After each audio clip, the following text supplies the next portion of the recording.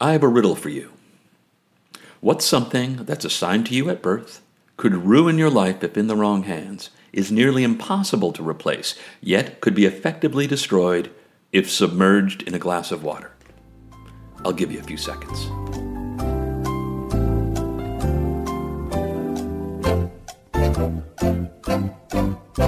The U.S. Social Security card. Have you ever thought about how ludicrous it is that something whose physical destruction can be so damaging hasn't yet arrived at the lamination phase of evolution in 2020? No, we're not taking on Social Security this week, but it's a pretty simple way to illustrate how stuck in time a lot of our government's technology is. Welcome to Working Better, a podcast about problems worth solving and the technology required to solve them. I'm your host, Scott Herms. The question we're asking: why can we file taxes online, but not vote online? We're going to unpack this question because it took us to some interesting places, including getting out of the U.S. entirely, which doesn't sound too bad these days, right? We've grown accustomed to sharing such vast amounts of information digitally. Many of the transactions we conduct online every day would have terrified us just a handful of years ago. Banking from your phone, applying for loans, dance challenges, credit cards, jobs, renting out your homes to strangers, and filing taxes. So why can't our voting systems work in the same way? No, I mean not terrifying us, but working online. If that question has ever run through your head, you're not alone. No surprise, there's a lot to it. And many people will say it's next to impossible, at least in the U.S. in the near future. There are many different ways to look at it. In just about every conversation about online voting, eventually one country comes up: Estonia. With a population the size of Philadelphia, Estonia is known for its vast wilderness, black rye bread, and having absolutely no one famous born there. Go look up famous Estonians and you'll see what I mean. No offense, Estonia, but you need to really pick up your PR game. Oh yeah, and for the purpose of this episode, and what is really important, is that in Estonia, every citizen has been able to vote online since 2005. So we're going to talk about how Estonia built their current system, as well as the most significant obstacles preventing the U.S. from doing something similar. Plus, we'll discuss if the real question shouldn't be, why can't we vote online, but rather, should we want to? Bordering Latvia to the south, Russia to the east, and the Baltic Sea, Estonia has become known as the most digitally advanced society in the world.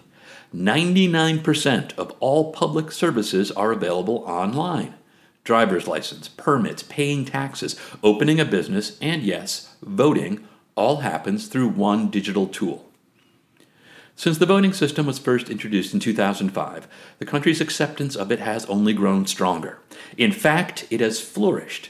No major vote recounts, no hacking scandals, and in the most recent election, 46.7% of all votes were cast online, bringing down the cost per vote by an estimated 50%.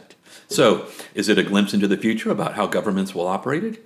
Is it something that only works at small scale, or are the threats too extraordinary, too uncertain, and potentially catastrophic that it should be avoided like the plague? Ballot security is far and away the number one issue. Keeping who you voted for a secret is sort of the bedrock of the whole thing. It can't ever be revealed so that no one can coerce you into voting for a candidate, because they can never confirm if you actually complied. The anonymity of voting is also, in many ways, the simplest way to understand the differences between things like financial transactions and voting. Fraud protection systems that help make online banking and tax filing possible depend specifically on linking your activity to your identity. But in voting, that connection is completely severed, so the technical challenge is turned on its head. And there's also the question of motivation and the differences between the government wanting your money and wanting you to vote, but we're putting those questions aside for now. So as we play our game of keeping up with the Estonians, how do they keep every ballot a secret?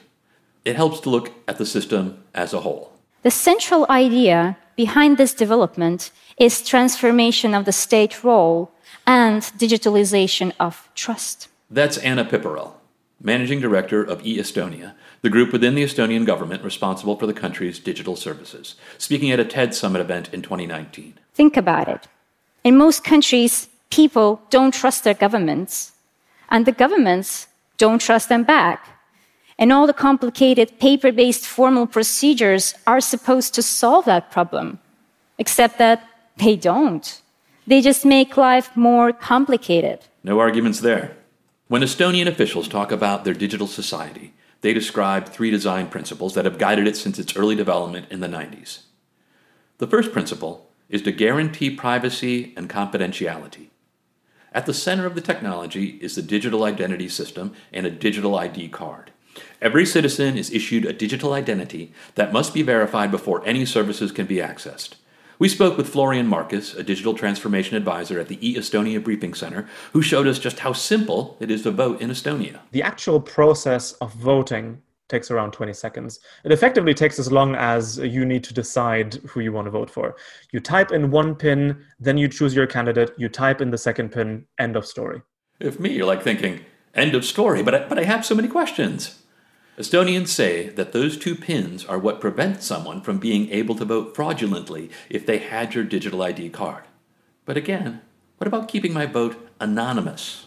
Encryption effectively means that you can see in the source code how we encrypt our stuff, but to decrypt it, you don't need to have found a particular line in the code. Instead, you would need a lot of brute computing power to decrypt that key.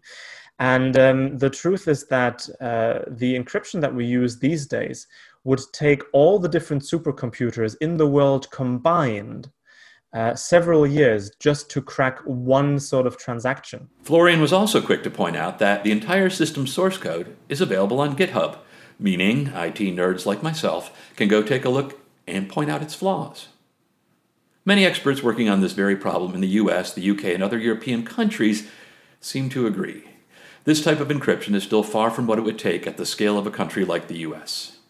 There is a type of encryption called homomorphic encryption that could help out. I won't explain the math because I don't understand it, but people who are much better at math than I am discovered a type of encryption that would allow you to perform operations on encrypted data without decrypting it, but yet the calculations are encrypted. Josh Benelo at Microsoft has helped develop voting software, Microsoft Election Guard, that leverages this encryption to count votes. This allows them to get an accurate tally of the total number of votes without seeing who you voted for. Wow, Mom was right. Math is cool. The second major issue is infrastructure. In other words, the system, servers, software, and networks that online voting would depend on. The key to the Estonian infrastructure is a data exchange platform called the X-Road.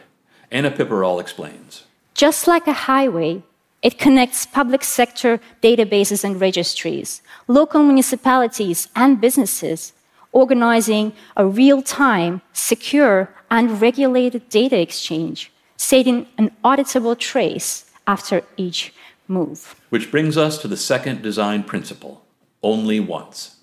Each piece of information is entered only once. Permits, licenses, leases, contracts, basic medical info. Think of how many times you've had to resubmit the same piece of information to multiple entities at your local government. I've lost track. And in the back of my mind, I'm always thinking, shouldn't you have this information already? I mean, Google does. Facebook does. For example, my address is only stored with the population register. And if the tax authority needs my address, or if the voting register needs my address, they're not allowed to ask me. They can't ask me to enter it a second time. It's forbidden. The X-Road data exchange system is just a part of the infrastructure that makes online voting possible. But it illustrates a key point. It's part of a much more robust approach to digital services. The lack of such an approach in the U.S. has been underscored by the efforts from several organizations trying to bridge the gap. Organizations like OmniValid, Votes, that's V-O-A-T-Z, and Democracy Live have been advocating for online voting, including systems already in place for members of the military and certain citizens overseas to vote online. However, several studies, including studies from the University of Michigan and MIT, have cautioned that the existing online voting systems are rife with vulnerabilities and security issues. It seems that what's been built so far, while well-intentioned, isn't supported by a strong enough foundation. It's attempting to build a service that, in order to work, depends on a bigger system that simply doesn't exist. And it's a bit like debating where to hang artwork in your home, finally agreeing that yes, it does tie the room together above the fireplace, when you suddenly remember you don't actually have any walls or floors. And you're really just standing in an open field with a giant live, laugh, love poster and nowhere to put it. To make it even more difficult, in the U.S., each of the states and the District of Columbia are responsible for voting. Then the actual mechanics of voting is at the county level. Try getting all those parties to agree on a single shared infrastructure for voting when we can't even agree on how to pronounce pecan, caramel, or crayon. Wait. Pecan, caramel, crayon. No, pecan, caramel, crayon. It. Sweet, brain-shaped nut, brown, sticky sweet sauce that likes apples, and waxy-colored drawing stick. Anyway, foundations matter. Infrastructure matters. Okay. Moving on to the third major issue at hand, voter confidence. Estonian leaders put it at the forefront of their entire system, voting very much included. The third and final principle at the heart of the Estonian system, only you have access to the data. Back to Anna on the TED stage. Every time a policeman, a doctor, or any state officer is accessing a personal information of the citizens online, first, they only get to access it after logging in to the information they're authorized to see to do their job. And secondly, every time they're making requests, this is saved in a log file. This detailed log file is part of the state public services and allows real transparency, making sure no privacy violation will remain unnoticed to the citizen. In terms of the voting process, this idea of ownership takes shape in a few ways. First is the structure of elections themselves. Elections are scheduled for 10 days. The first 7 days are digital only. You can change your vote as many times as you want, and only the last vote is counted. The issue of coercion comes up a lot here, and Florian said, they're often asked, what's to prevent someone from breaking into my home and forcing me to vote for a particular candidate? Yes, somebody could break into my house and force me to vote for a particular candidate, but I've got 7 more days to change my vote, and obviously that way it's very hard to leverage a meaningful part of the population. And even if somebody broke into my house, I don't know, on the last online voting day at 23:59, just before midnight, and would force me to cast my final vote in favor of some other candidate, the paper vote that happens afterwards overrides any electronic vote. So that is still another safeguard that we have for iVoting. Maintaining voter confidence in a trustworthy system brings up another critical process, audits. Experts will often point to paper ballots as still the gold standard for an audible, tangible way to ensure the accuracy of an election.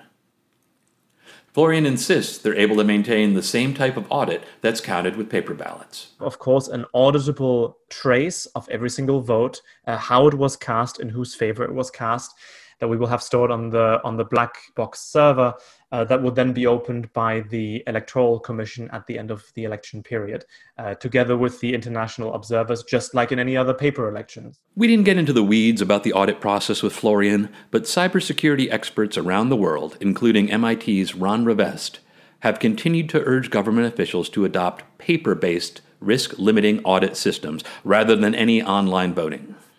In 2019, Microsoft announced Election Guard, an open-source software development kit designed to help make voting, audits, and security more efficient. Microsoft has also been quick to emphasize that the technology is not designed to support online voting. So, where could the U.S. start? Estonia built a digital government from the ground up. And every time a conversation starts about building trust in our voting process, the conversation usually circles back to the question, what about the blockchain? Isn't the blockchain designed to solve this problem? Although the call for blockchain to solve all of our problems was more of a 2018 thing, it does seem to make sense in this case. A decentralized public ledger to help ensure security of information.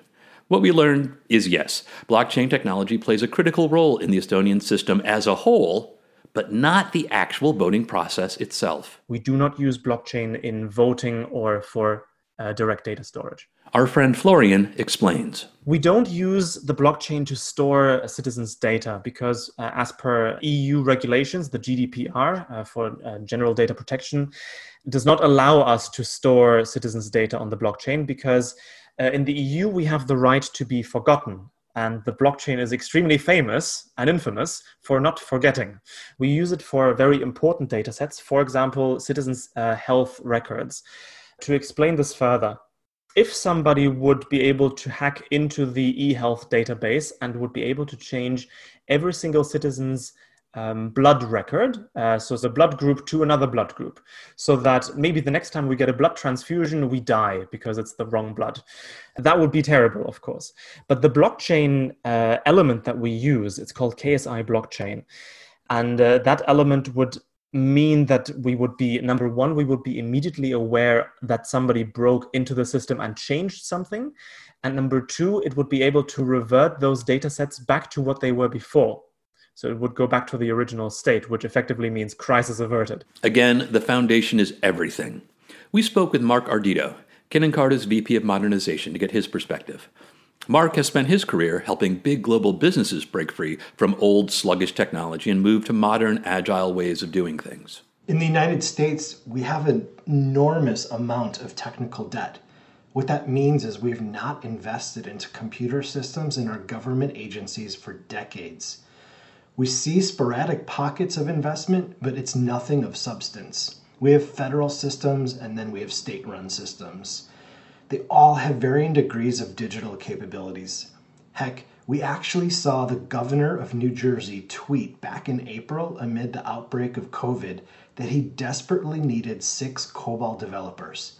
The IT systems in New Jersey are over 40 years old and still running COBOL. For the non-technical folks listening, COBOL is a computer programming language that, while a breakthrough in modern computing when first designed in 1959, is considered very outdated today. It's sort of the fax machine of computer programming. Once universally used, still somehow hanging on by a thread, but not exactly the horse to bet on to solve 2020 problems. Or for those of you who don't even know what a fax machine is, COBOL is the Ryan Seacrest of programming languages. Really? That's the best we can do? Talk about a lack of investment. Overall, the United States has overwhelmingly underinvested into these systems. We're certainly paying the price for it now. We have a massive amount of work to do from an IT standpoint. Many say a secure universal ID system would create the foundation we need. Ashby Fizer is a UX expert and technologist working at the intersection of politics and technology. She says it would be a great start, but could be best suited out of the government's hands. I think it needs to actually be independently run. I don't think the government should run it. I think that dividing ID and identification and making it something that's independently run would actually build a lot of trust with Americans, because right now we don't trust our government because of a lot of things that have happened on both sides, right? The relationship between the tech community and the government is critical, complicated, and if you've ever seen clips of tech leaders like Mark Zuckerberg or Jeff Bezos explaining the internet to the Senate committees, well, there's a lot of ground to be covered. What we need is we need more people who are willing to get their hands dirty and come from tech, come from big tech, to really help with a lot of empathy and with a lot of willingness to compromise. We don't speak each other's language. We need a translator. So, going back to the original question, why can't we vote online? Some would say we shouldn't vote online, that the threats are too significant. Others argue it's actually the best way to fight those threats, but that we simply aren't trying to build a robust system that could actually support it and revolutionize the way we vote. Are we being short-sighted? Ashby thinks perspective is everything. I think a lot of people have a really short-term viewpoint of things, and you really have to look in politics. One of the first things, I met with a guy who had been Obama's CTO when I first started in this field, and one of the first things he told me is, you're not going to get something done in a year. You're not going to get something done in 2 years. You're going to get one major thing done in your political career. And I sat with that for a really long time. And one of the major things I want to do in my political career, whatever that looks like, is to fix voting. If it takes me, I'm 40 right now, if it takes me till I'm 70 to have a universal voting system, I'm going to be okay with that. And that's just not a perspective a lot of technologists are willing to take. When I'm 70, I'll be happy if they can find a way to keep me from burning my mouth on the first sip of coffee. Maybe we need some fresh thinking. That's right, folks. It's time for Cooler Terms. Kin+Carta's not like other firms. They let us do this. It's Cooler Terms. So, Katie, what's our cooler term today? This topic took me on a deep, dark, downward spiral, Scott. trying to unpack the voting process is, how do you say, a major bummer. Oh, no. Katie, this is a podcast about working better. We're optimists here. I don't remember that being in my contract, but here we are. So instead of coming up with a cooler term per se, I came up with a cooler process. That's right, folks. I fixed voting. Really? That is amazing. I know. Just wait.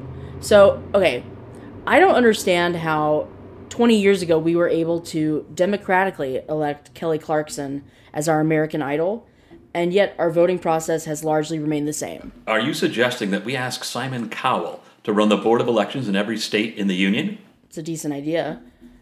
I think American Idol has done a decent job of choosing the right winners, with a couple of glaring exceptions, Clay Aiken, Jennifer Hudson. But you can't argue with Kelly Clarkson and Carrie Underwood. I think a lot of problems could be solved by combining our voting process into something more tangible that we understand, like BuzzFeed quizzes. For example, which elected official should you support based on all the data we already have on you? I see you have recently watched 3 seasons of The Crown on Netflix. Would you like to join a monarchy? Or maybe something less on the nose, like, tell us your astrological sign, Disney princess, Hogwarts house, and favorite kitchen utensil, and we'll do democracy.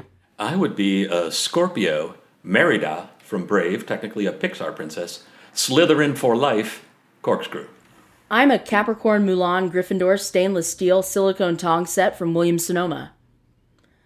Or how about another quiz like, which appellate judge is your spirit animal? What county circuit court clerk matches your Starbucks order? Pick your favorite breakfast food and Danny DeVito movie, and we'll tell you who you should elect into the House of Representatives. Sugar, starch, vote. Pick your dream pastry, potato, and voting process, and we'll tell you where you should live. Kringle, all kinds, and one that's accurate and accessible. All hail Estonia! As always, we want your feedback. Please reach out to us on Twitter, Facebook, LinkedIn, and Instagram. Or, if you live in the US, just write it down on your ballot when you vote. Oh, that's right. I am a risk-limiting audit. Thanks for listening.